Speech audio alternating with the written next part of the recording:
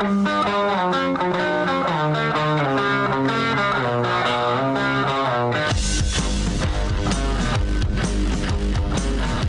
is The Big Show with Gordon Monson and Jake Scott, presented by Big O Tires. Stop by your locally owned Big O Tires for no credit needed financing and the best prices on winter tires. Big O Tires, the team you trust. This is 97.5, 1280 The Zone and The Zone Sports Network.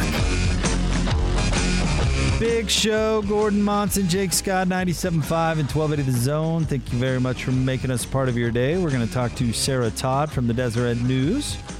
Coming up here momentarily, we'll get her thoughts on the first half of the Jazz season, the second half of the Jazz season, and I guess the half of the Jazz season. We'll ask her about the All-Star experience, or All-Star game.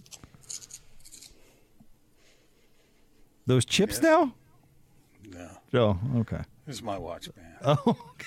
Sounded like you were crunching on chips. No. Little Lay's original. I've learned my lesson. I thought that was going to be funny, and it turned out to be a disaster, so I'm not going to replicate it. Oh, caramel, man. Of all things. Caramel. What were you thinking? I wanted to see if I could get away with it, just for fun. Wolfing down a caramel in the middle of the segment. Man, that thing was chewy, man. It's caramel. You know, it had some kind of inner filling though, which was quite tasty. It wasn't. It was unexpected. I didn't know. Oh. All right. Well, we're going to talk to. In fact, thank goodness Sarah's ready.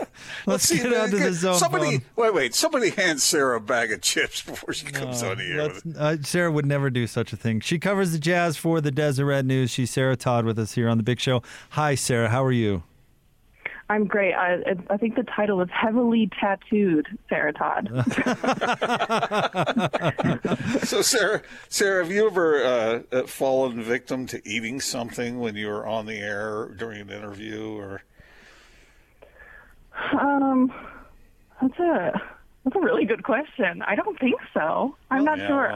What happens to me a lot is like, sometimes I'll be in my car, when I'm doing a phone interview, and then like a motorcycle will start right next to me. And I'm like, of course, this is when you're choosing to do it. Let me phrase the question a little bit differently here, Sarah, because more appropriately grasp what happened or demonstrate what happened earlier in the show. You do a podcast with our friend Ben Anderson, KSL Sports. Mm-hmm. You guys do a great job.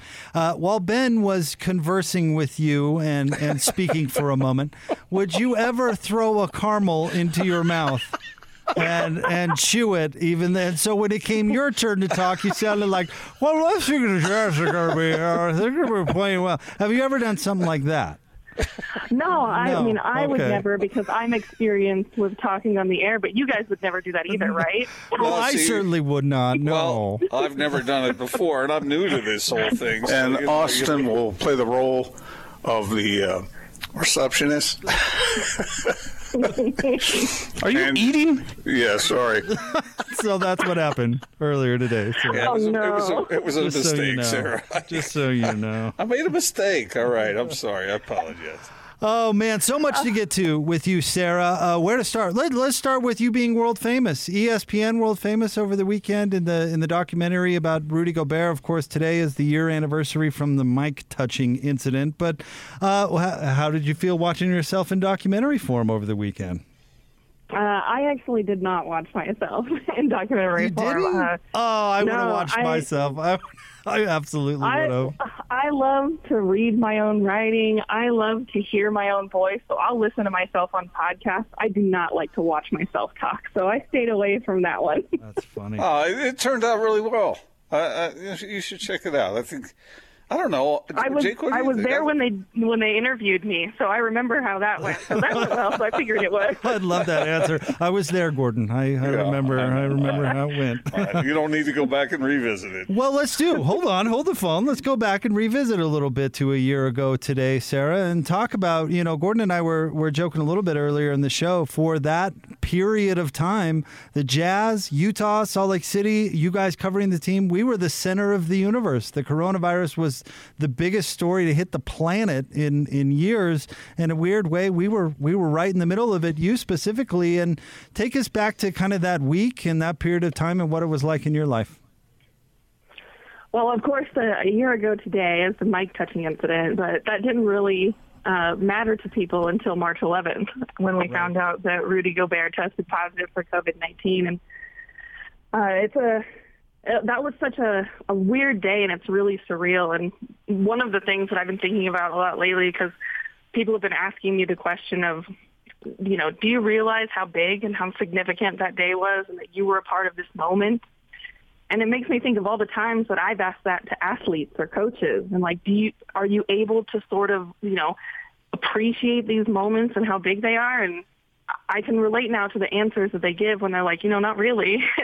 It hasn't really sunk in. And we're a year out and it still really hasn't totally sunk in that people, I mean, throughout history from now on are going to look back to that day, and that moment in Oklahoma City is going to be so significant. And it's weird to be a part of that moment. I mean, as a journalist, I never want to be part of a story. And I certainly didn't want to be a part of that one, but that was a really crazy night, being at the arena, watching the whole thing unfold. I mean, we're seconds away from the game tipping off. I don't know if people realize, like, how close we were to that ball going in the air. And then, you know, the players leave the court, the halftime singer comes out because they're just looking for ways to stall. And then when everything gets canceled, it's like all the reporter juices start flowing and you want to get the story. And then at the same time, you're thinking, am I safe? And should I be worried? And it was a billion emotions in one night. I'm sure. Sarah, like Jake was talking about the significance of all that, especially as it moved forward. But in that moment, you said the thought was going through your mind, okay, I've got to craft a story here, but I have to keep my health in mind as well. But it was so intense, the minutes, the hours right after that, you know, in the locker room and with the team and with Quinn Snyder leading the way and just trying to find a hotel that the team could stay at now that they were, quote unquote, infected, you know, and getting back to Salt Lake and everything with that and all the uncertainty and the mystery. I can only imagine what that felt like for you, sitting there going, okay, what do I make of this and how do I present it? Yeah, and it's so chaotic. And there's so many things going on because, I mean, it's not just the story and then worrying about getting tested. You know, me and Tony Jones and Andy Larson, we ended up being on the Jazz's charter flight the next day back to Utah because since we were in contact with a confirmed case, we weren't allowed to fly commercially. And so we were like, how are we even getting home? We can't get home. And so we were a part of that whole thing. And, you know, their flight time was supposed to be that night. They were supposed to fly out after the game, but they couldn't. They missed that flight time. We were at the arena for hours, so they had to find another flight time the next day and a pilot and crew that were willing to fly a group of people who had tested negative but could possibly still have COVID. And so and at the same time, my mother was supposed to fly in from California the following day. That we came back to Salt Lake on a Thursday. Friday, my mother was supposed to come in. She had heart surgery last year. And so, you know, I'm in the arena. I'm sitting next to Tony Jones. I'm crying. He's telling me everything's going to be okay. I'm on the phone with my mom saying, I don't want to kill you. You have to cancel this trip. And so there was so much chaos in those few hours, and all of it stemming from a basketball game. We do have basketball stuff we want to talk to you about, of course. But first, I want to ask you about Rudy's legacy. I mean, you know, Rudy's a two-time All-Star now, two-time Defensive Player of the Year. There's no doubt, you know, he's a star in this league. But do you think that night and him being the first, and by the way, I mean, it would seem to me in hindsight that it was quite prevalent at the time, and he just happened to be, you know, kind of that first catch the spotlight type of person who tested positive. But do you think that will be part of his legacy forever? Undoubtedly, it's going to be a part of his legacy. I'm really hopeful that a part that will be with that is that because he was the first one to test positive, because the league shut down that day, and then the NCAA and NHL the next day, you know, it was the first domino to fall. And because Rudy was the first one, that possibly so many more lives were saved and so many super spreader events were canceled because of that moment.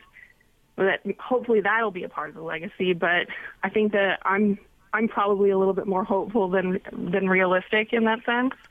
because a lot of what people are going to remember and what we're going to go back to and what will always be remembered is that incident touching the microphones and him being the first and, the reported tension between him and Donovan on that night. That's all going to be a part of it. And it's unfortunate that will be such a huge part of his legacy, but I hope that he feels proud of how he reacted to it and that people will remember how important it was that we actually had an athlete test positive.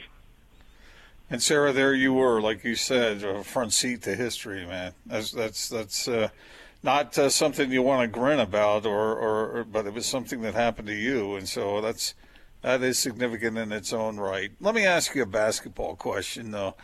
Here you are, you've watched the Jazz every game. You've seen them rise to the best record in the NBA.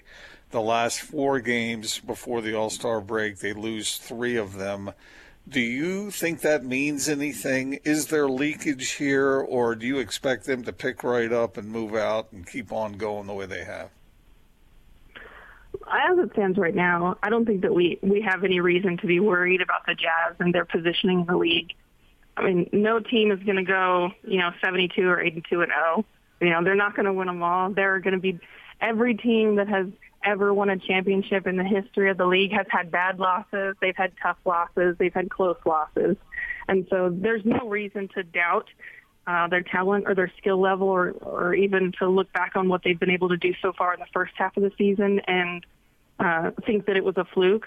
I think that the second half of the season is obviously going to be more telling than the first half. That's when they want to be playing their best basketball as the season progresses.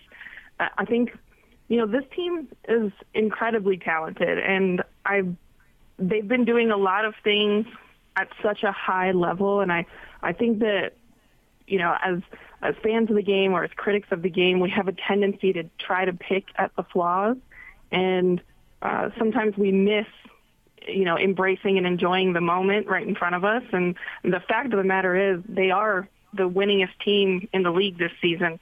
And they've been playing historic, amazing basketball. And it's been an absolute joy to watch. And until they give me a reason to really doubt them, I'm not. What was the most interesting storyline to you of the first half of the season? Outside, of course, the best record in the league, and I don't think a lot of people saw that coming. But what have you followed in the first half of the season that has been interesting to you? There's quite a few things. I think that the emergence of the Jazz bench and the cohesiveness of that group and being able to have Derek Favors as a backup option rather than Tony Bradley or Ed Davis is such an upgrade there. And, that gives someone for Joe Ingles to be comfortable with. And so now in his position on the bench, he's even more comfortable. And so there's a cohesiveness and chemistry with that bench unit. And Jordan Clarkson obviously is capable of exploding off the charts any night of the week. Probably the biggest thing to that first half has been Mike Conley and how he's just settled into his role and is, quite frankly, playing the best basketball of his career. And I really hope that lasts through the season, not just, for the Jazz, but for him and really enjoying himself, sort of in the late stage of his career. It's just amazing. I mean, we see what he does offensively and how he's able to calm and control the pace of the team and how much of a creator he is and how well he plays on and off the ball. But he's also been so sneaky and so precise defensively. He's been one of the best storylines of the Jazz this season.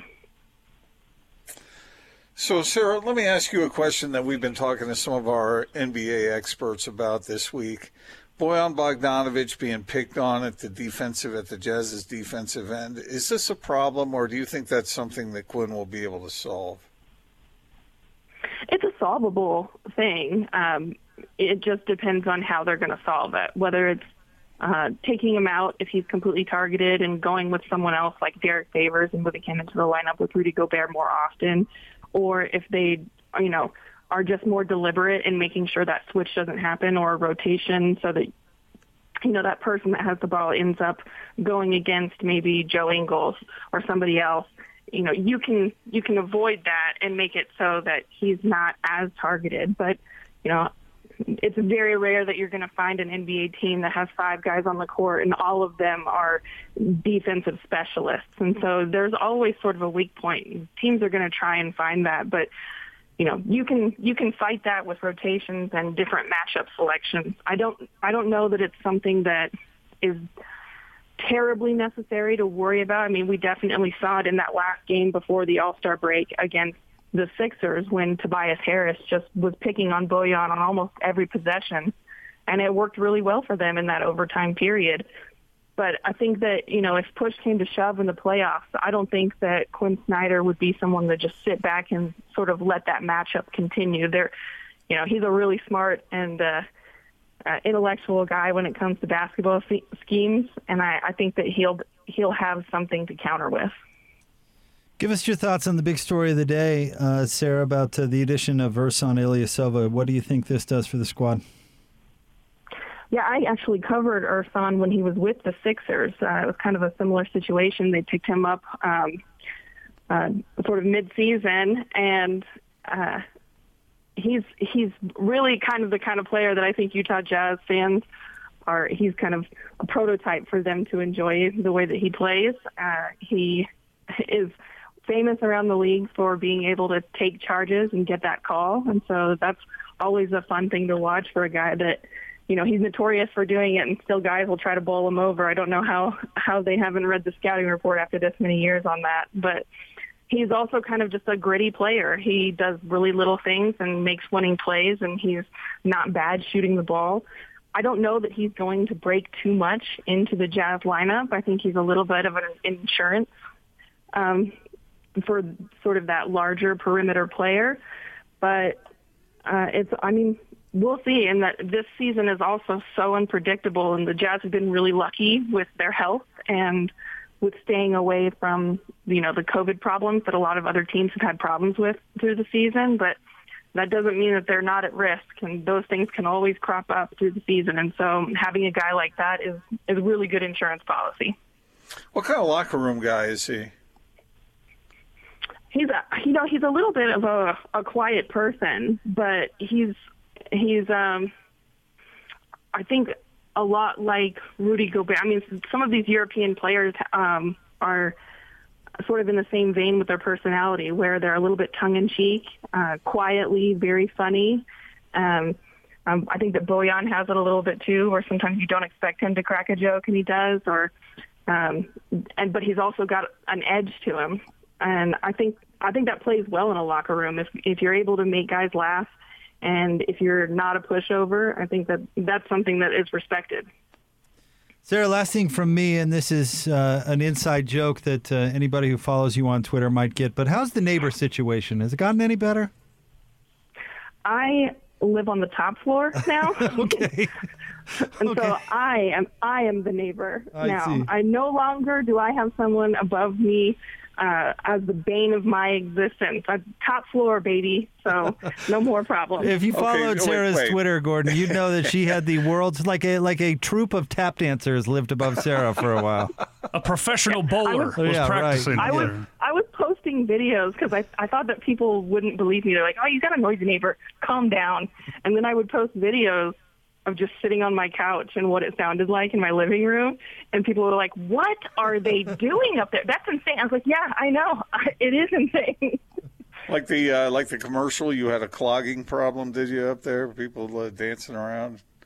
Oh yeah, exactly like that. I think that every time people think about me in my living situation, that's the image that comes to their minds now. I felt terribly for you because I think we've all been there, right? So are you going to do that now to your neighbor? You're going to start making noise, pounding the floor and doing all that? I'm an excellent neighbor. No one has ever been happier to live under someone than they have me. I've just started a new hobby in metallurgy. That's the banging that you hear coming from above. Well, Sarah, I know we tell you this every time you come on with us, but we're big fans of your work. Thank you very much for joining us, and keep up that good work. Thanks, guys. I'm a big fan of yours, too. Thanks, Sarah. We appreciate you. Even Gordon? Well, let's just pretend like that was just you and me, Austin. No, Sarah's great. Sarah Todd, she covers the Jazz for the Deseret News. Mentioned follow her on Twitter. Gordon, I believe you do as well. But her Twitter handle, @NBA Sarah. Give her a follow. And, of course, you can read her work at DeseretNews.com.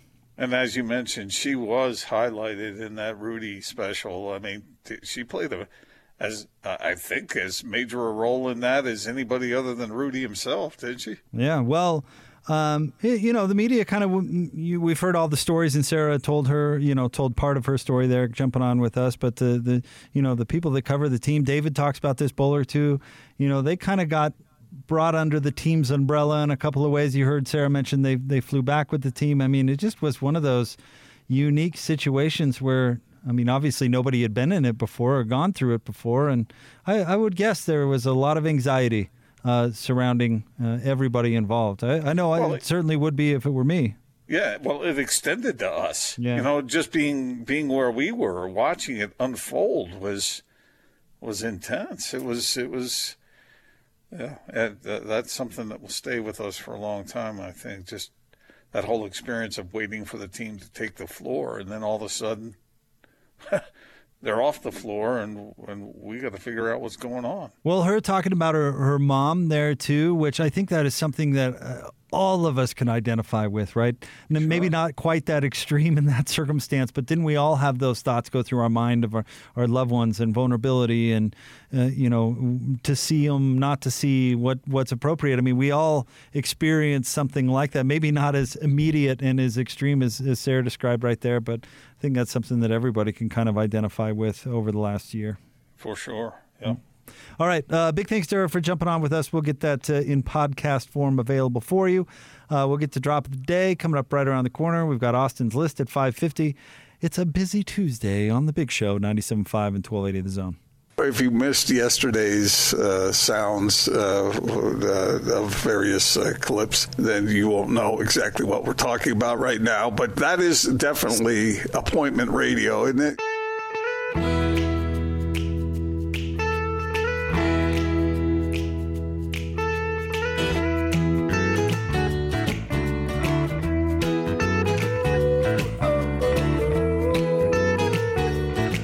Show, Gordon Monson, Jake Scott, 97.5 and 1280 The Zone. It is time for Drop of the Day, also known as Sounds of Various Clips.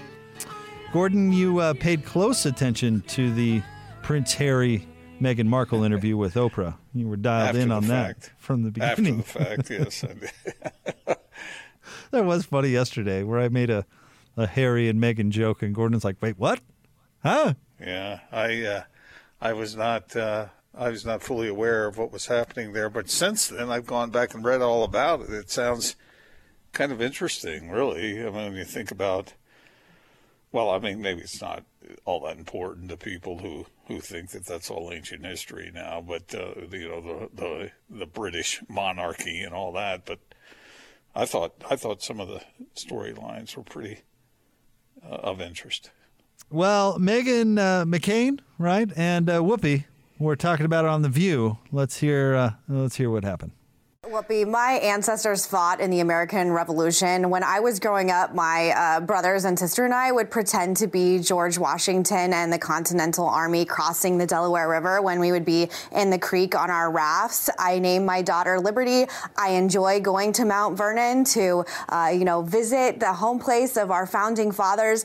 I did not want to defend the monarchy. I'm a red-blooded 100% American who celebrates freedom any way I can and always. So being put in a position where I'm supposed to defend the monarchy is uncomfortable.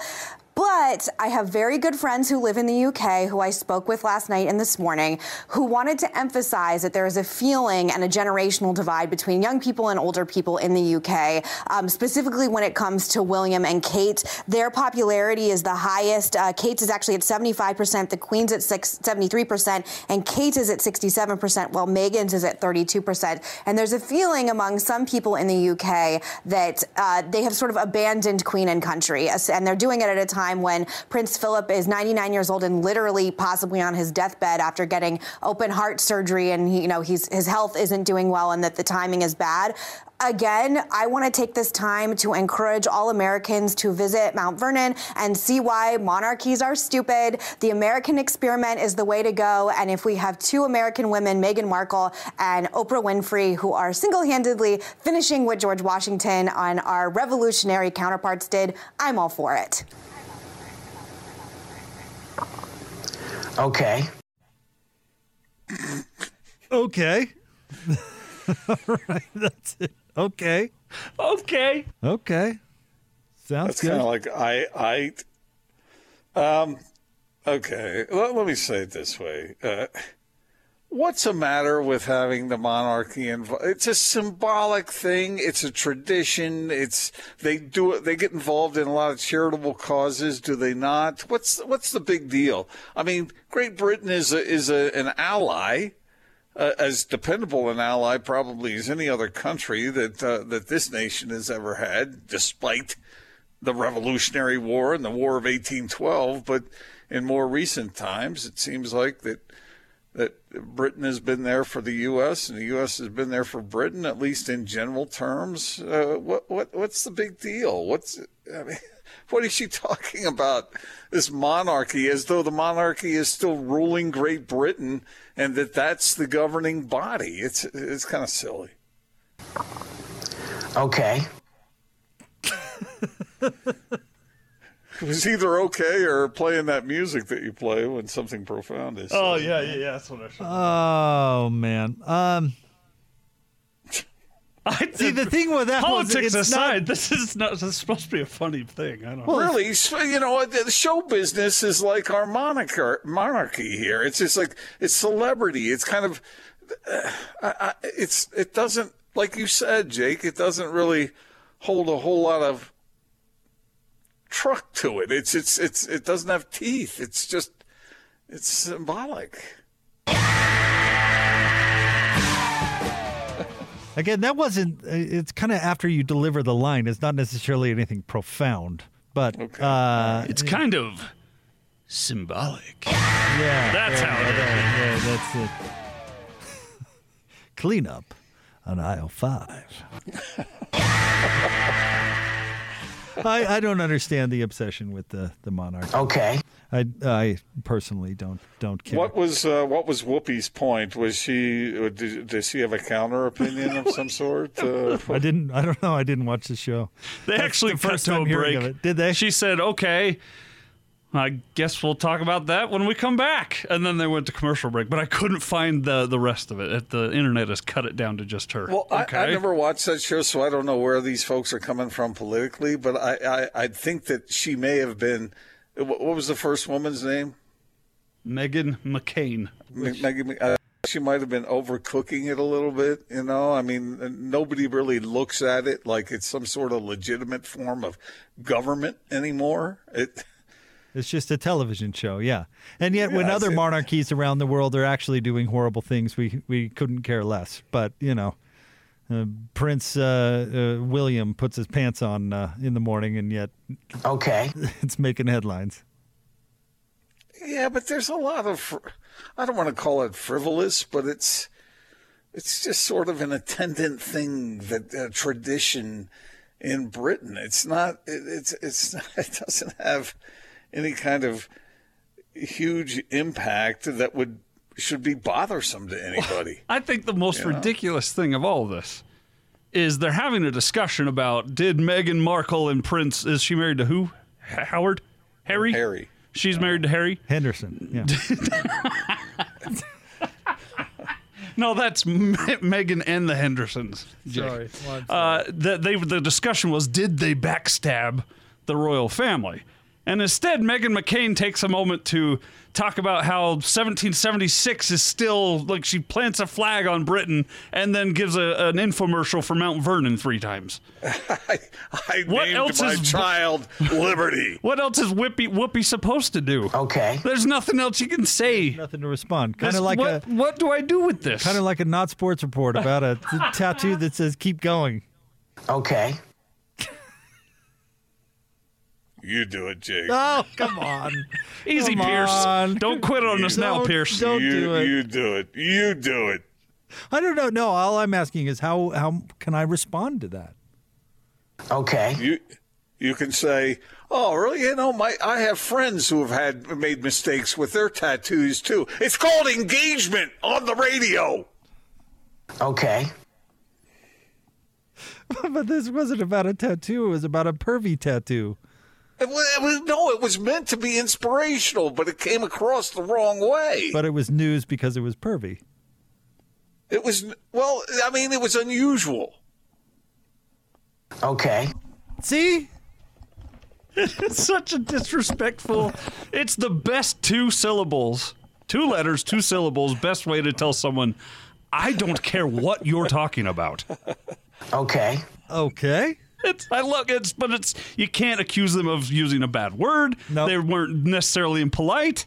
They just were like, yeah, okay. Who is on that cast these days? They always try to be politically diverse, right? And I'm assuming Meghan McCain. Meghan McCain? Is that Yes. right? I'm assuming she's kind of the right side of it. Yes. I think Whoopi's she's on the there. right side. Who Whoopi's on the left. I think Joy Behar. She's definitely on the left. And is it still Matt Hasselbeck's wife, Elizabeth Hasselbeck? I have no idea. Didn't they try to do a guy version of The View with like Mario Lopez and a bunch of people? You remember that, Gordon? No. I don't think it lasted very long. Okay. I love It's it so that funny. you did that at the same time. It You was and good. Gordon both. We couldn't do that again if we tried. No, probably not. You know, you've done that to me before, Jake, when I've said something really, really, really strong, and you say, okay. I think that might become a bit of a theme on our show. It might. It might. But admittedly, sometimes I got nothing. It's better than. Why would anybody possibly care about this? It is better than that. Yeah, I feel bad about that. That was the worst thing you've ever said. Oh, come on. The best thing you've And ever said. that's saying something. I had a weak moment during a not sports report. Why would anybody possibly care about this? And I just said I regretted it. Why? Why? Because obviously Gordon doesn't regret making you say that. I hurt his feelings, obviously. No, you didn't hurt my feelings, but I'm sitting there going, okay, here I bust my butt coming up with this great, interesting not sports report, and you leave me rim-rocked. There's so many inaccuracies in that sentence, but I've never heard the phrase rim-rocked. What does that mean? Like he dunked on you? No, it means that you... You rocked the rim? Oh, man. Every once in a while, you've never heard the term rim-rocked before. I really haven't. No, I'm not being smart. Like if you're in southern Utah and you're running up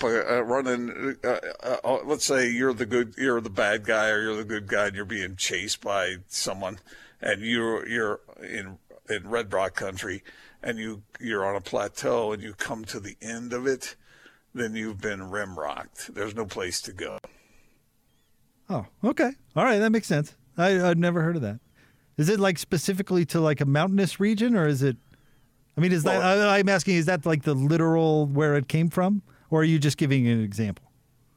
I was giving an example, but I think it's literal too. Okay, that's from okay. All right, I got you. Hey, don't play that. I was genuinely curious. You said okay.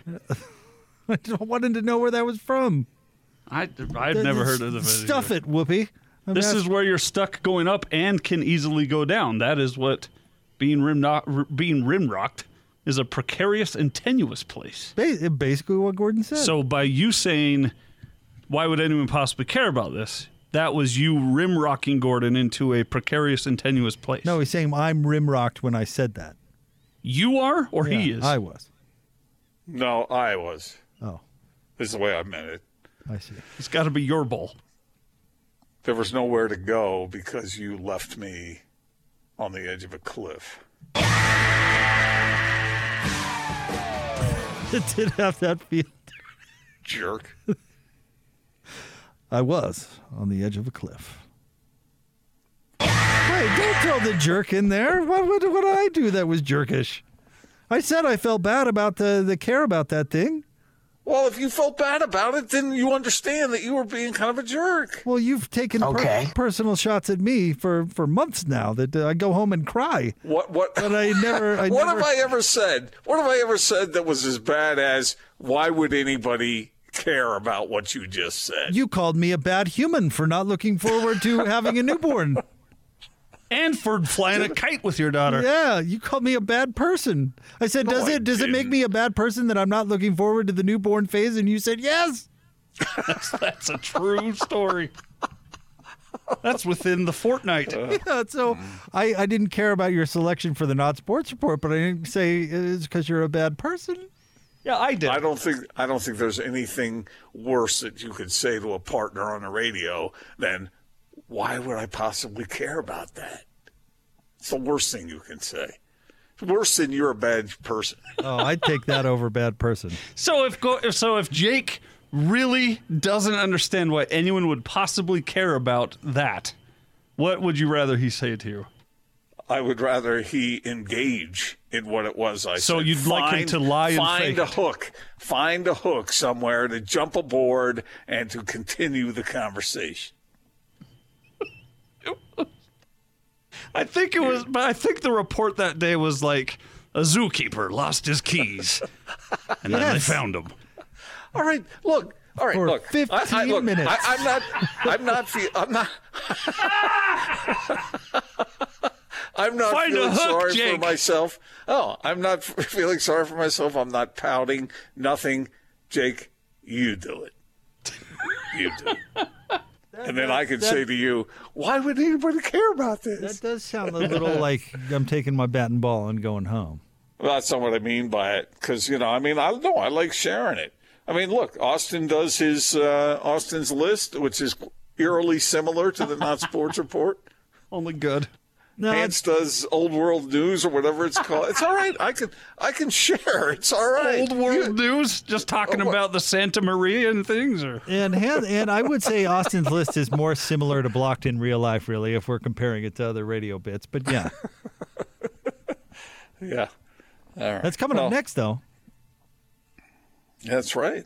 That's right, Austin. You got something. Okay. Yeah, there you go. Whoopi knows what's next. I ever, Austin, when you've done your list, have I ever said, why would anybody care about this? You have said similar things, yeah. Have I? Yeah. Okay. Well, it sounds to me like we all need to apologize to each other. No! Why are we going soft all of a sudden? The show's better when we fake hate each other's guts. Okay. Right? Well, I mean, that was really a productive segment, wasn't it? I'm sorry I brought it up. A bigger, better person would get over it, but I.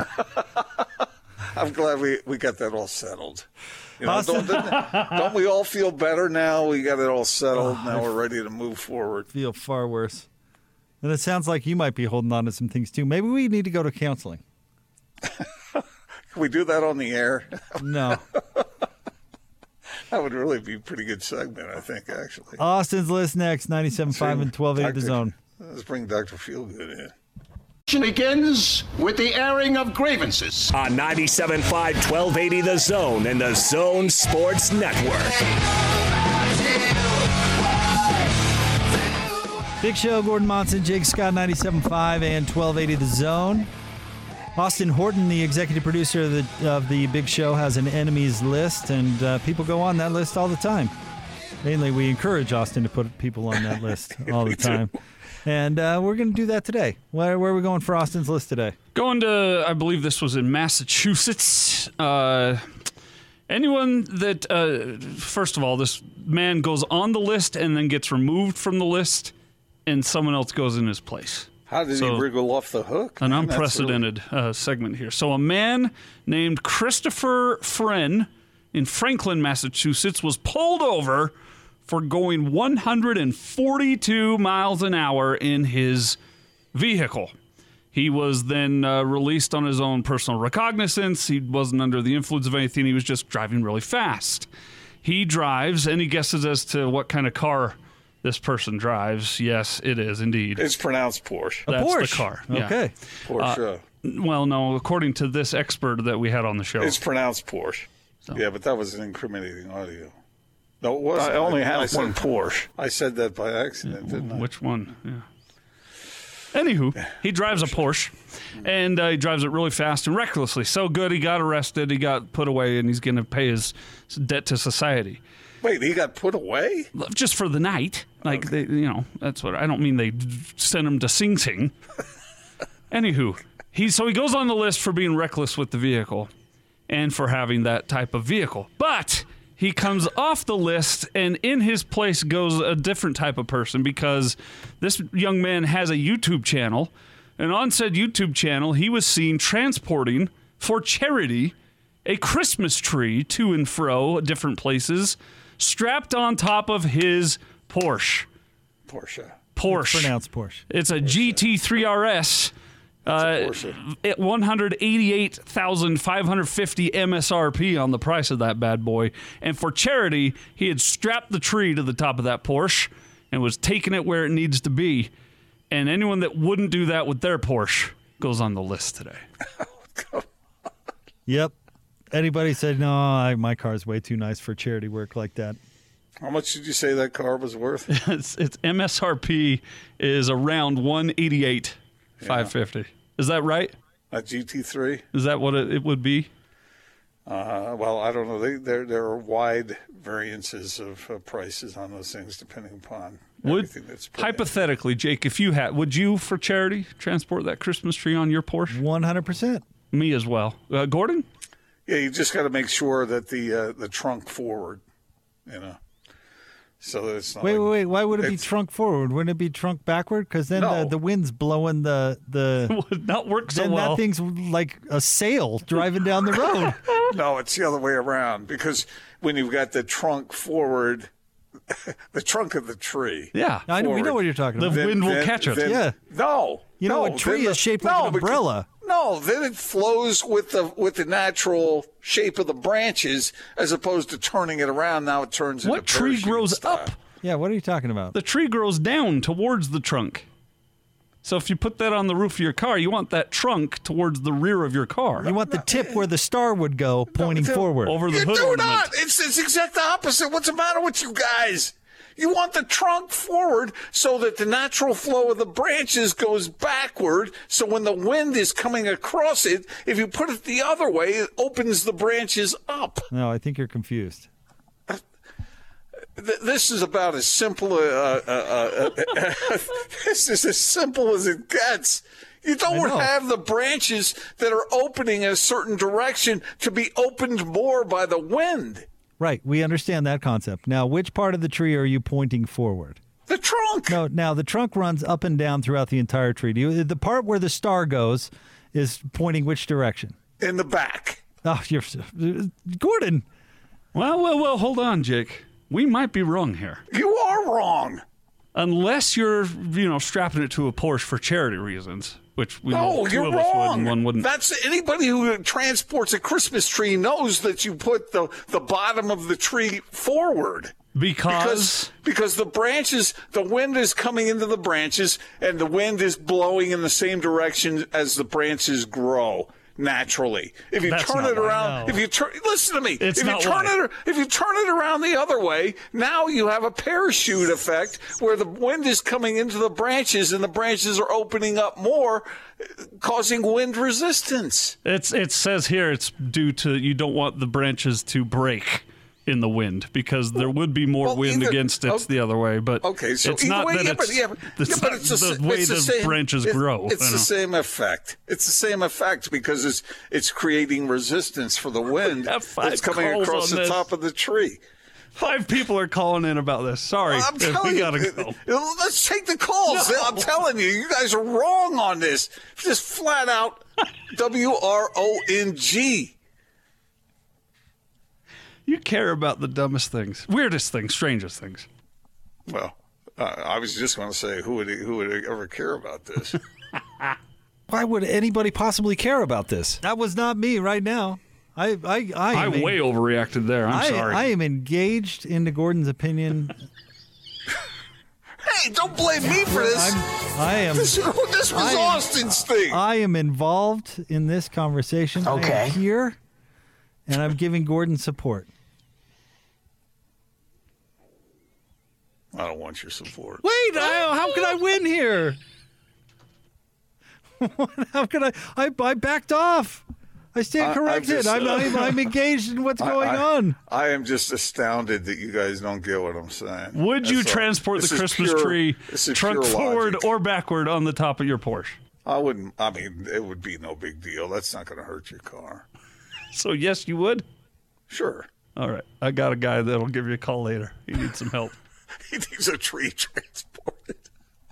Okay. His name is Moston Schmorton.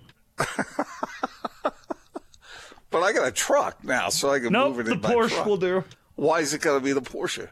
Because that's the rules of the game here. You said you would do it. Okay. All right. I just hope some of our listeners, I apologize for my partners here who don't understand some of the rules of physics here. That's what the guy you paid to get it to your house told you, right? You guys. Yeah. No. Are you kidding me? I got a truck now. I transport my own trees. That's who's on the list, though. Always Gordon forward. No, Gordon apparently isn't on the list. It's those that won't do it for charity. And Gordon said he's going to tonight. Okay. Oh, you need the Christmas tree transporting tonight. There's Austin's list. We'll have more coming up next. 97.5 and 1280 The Zone. We've got everything going on. Every time you go away. Wrapping up a big show. Gordon Monson, Jake Scott, 97.5 and 1280 The Zone. I'll tell you what, Gordo, not that we ever really have trouble coming up with content or anything, but missed the Jazz playing this week-long break. It feels like we should be talking about games. Yeah. Well, I mean, the players got to rest up. You know, they got to rest up. I think it does. Abide it. Oh, sorry about that. I do think it leads to better basketball in the second half of the season, giving them more of a break. I mean, what did it used to be, Gordon? They'd get the last games would be Thursday night, then Friday, then Saturday All-Star festivities, Sunday All-Star festivities, practice Monday, games by Tuesday. Isn't that kind of how they used to do it? Yeah, and when you think about it, straight on through into the playoff crush, it is grueling. I know these guys make a lot of money, but from a physical standpoint, they earn it. At least most of them do. Well, and this year is a little bit different because the back part of the schedule is going to be more truncated, which is why I think the Jazz should be grateful that they have not had more games canceled to COVID. They've only had one canceled, right, or postponed, or whatever verbiage we're using. The Washington game. Yeah. You know, San Antonio lost a bunch of games. I keep using the word lost. That feels misleading to me. San Antonio didn't play a bunch of games. Toronto didn't play a bunch of games. Who else, Gordo? I think there's 31 games that were missed due to COVID issues that will had to make made up in the second part of the season. And the Jazz only have one. So I would guess that they'll have a little bit less crowded schedule going forward, and I think that's probably going to be a good thing. Yeah, I agree with that 100%. As I said earlier, they make a lot of money, these players do, but what they're asked to do, at least those that are on the floor, it is a grind. When you think of those guys playing deep into the late hours and then turning around, showing up at practice the next day, and I mean, your body just, after a while, it can wear down. So, yeah, it's good for them to get rejuvenated and ready to go. And from the way the Jazz were playing at the end there, it seems as though the timing was pretty good for them to regroup a little. Yeah, refocus. And, we heard from Mannix yesterday about his expectations in the second half of the season. He doesn't expect to fall off, and I don't think Jazz fans do either. So a little rest and a little refocus probably doesn't hurt anybody, regardless of how you were playing going into the break. Exactly. Gordo, all right, you enjoy your evening, buddy. I will speak with you tomorrow. Maybe we should be nicer to each other tomorrow. Oh, it's all good. Come on, we're just having fun. I'll try to be nice. Fun. try to find some interest in some little nugget I find out there in the world that is extraordinary and thereby news. I can't promise anything, but I'll do my best. Okay, that's all you can do. I'll do my best. Can't do any more than that. All right, buddy. Talk to you tomorrow. See ya. This is The Big Show, 97.5 and 1280 The Zone.